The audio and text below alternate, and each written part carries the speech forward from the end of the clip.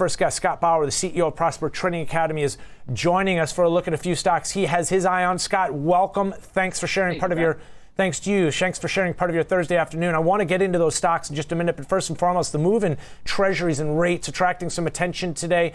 I saw the Fed Chair Jerome Powell's comments as somewhat dovish. Obviously, the market sees it as differently, and clearly I was wrong. No, I don't think you were wrong, Ben. I do as well. However, I think the market is just now accepting that, yes, rates are going to go up. Is it going to be next month? No. Is it going to be, even fourth quarter this year? Probably not, but it is coming. And I think that this is, or what we saw, that 130-ish or so on the 10-year, which was seemingly there for the longest time, maybe that was the calm before the storm. So I agree with you. I think it was very dovish. And what he said was the absolute Goldilocks position for this market. And the market could not have wanted anything differently, could not have wanted anything better. And we're seeing the reaction to it. For the market, you mean the indices? Yes, I'm talking about the indices. Yes, sorry about that. No, that's fine, because actually that brings up a point I was going to make. I mean, in some ways I was thinking maybe we saw a little bit of kind of a risk premium coming into the treasuries. Maybe they got bid up a little bit into this Fed comment. Maybe they were expecting a little bit more hawkishness, and ultimately that would have brought the indices lower. So the bid in the treasuries coming out, also the bid in the dollar maybe as that flight to safety, safe haven type tendency maybe is coming out of those products. That could be an explanation as well, something I'm considering. Scott, let's talk about a couple names that are on the move higher today as well. I noticed CarMax. I saw AutoZone and O'Reilly into new highs. These stocks continue to, provide for investors, to say the least.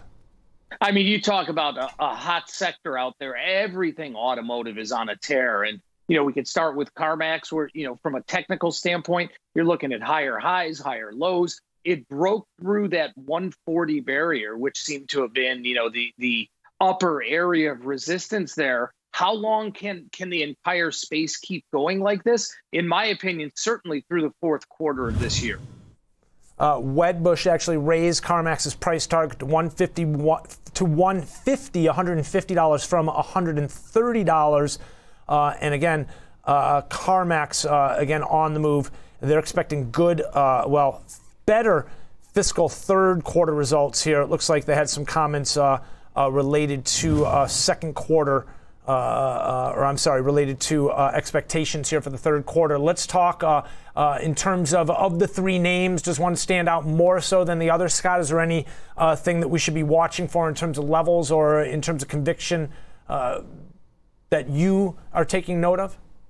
Yeah, so I was looking at CarMax and O'Reilly and AutoZone. And out of those three moving forward, I actually like the most expensive one from a dollar standpoint the most, and that's AutoZone, because I think that their forward-looking PEs are so much lower than especially O'Reilly, and that's kind of a same-to-same comparison here. But again, everything in the auto space here, at least for now, when I say now, I'm talking about really this next quarter here, I believe is going to either grind higher or really move higher. And I think AutoZone has the best opportunity for that move higher. All right, I'm looking here. Last week, it looks like O'Reilly actually got downgraded.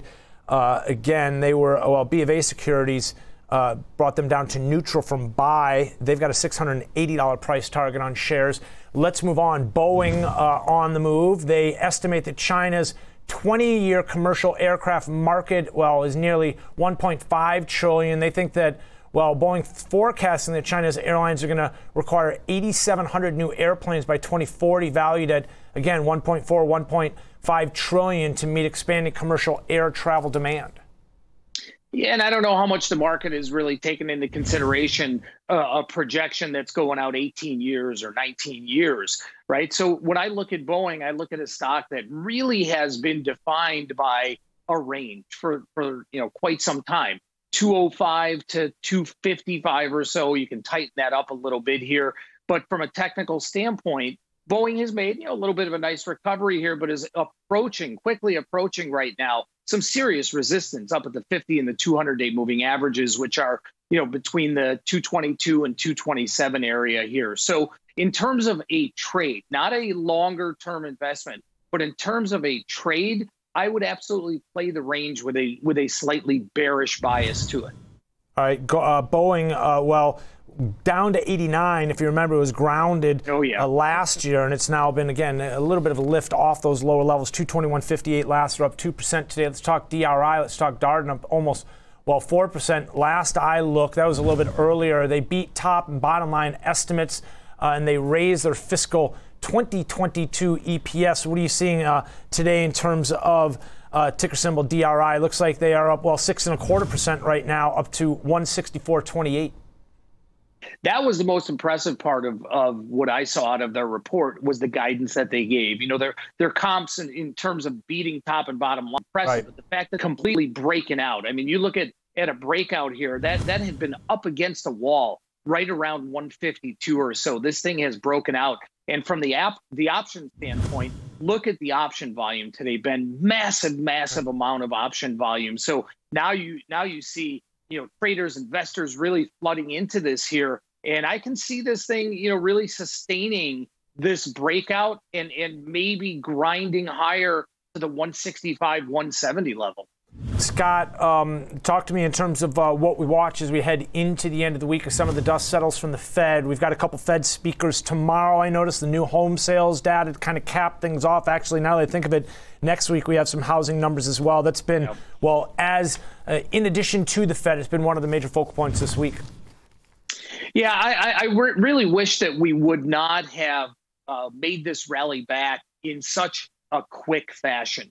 I don't think that's good for the market. I don't think it was good for the market when we saw the Dow down 1,000 and then closing down 600 a few days ago. And I don't love this huge snapback. So I do think that the volatility is not gone. I don't think the dust has really settled yet. The continued trajectory to the end of the year, I believe, is still higher. But I think we're going to hit some bumps in the road. I'm going to just kind of pull a chart here to sort of speak or provide a visual to speak to that point. VIX here again. Holding above 20 right now. This is the futures, down 7%, but just the visual here in terms of it sort of speaks to Scott's point, the 1,000-point drop and then the recovery we've seen, the magnitude of it, the extreme nature in terms of price activity over time is what has volatility on the rise. So we'll continue to watch this, Scott, right back in the middle of last month's highs and lows, the range that we established in the month of August. So, Scott, appreciate you joining us. A great breakdown in terms of a couple stocks you have your eye on and, kind of a look at the week that was, I guess. Scott Bauer, the CEO of Prosper Trading Academy. Thank you. Thanks to you, Scott.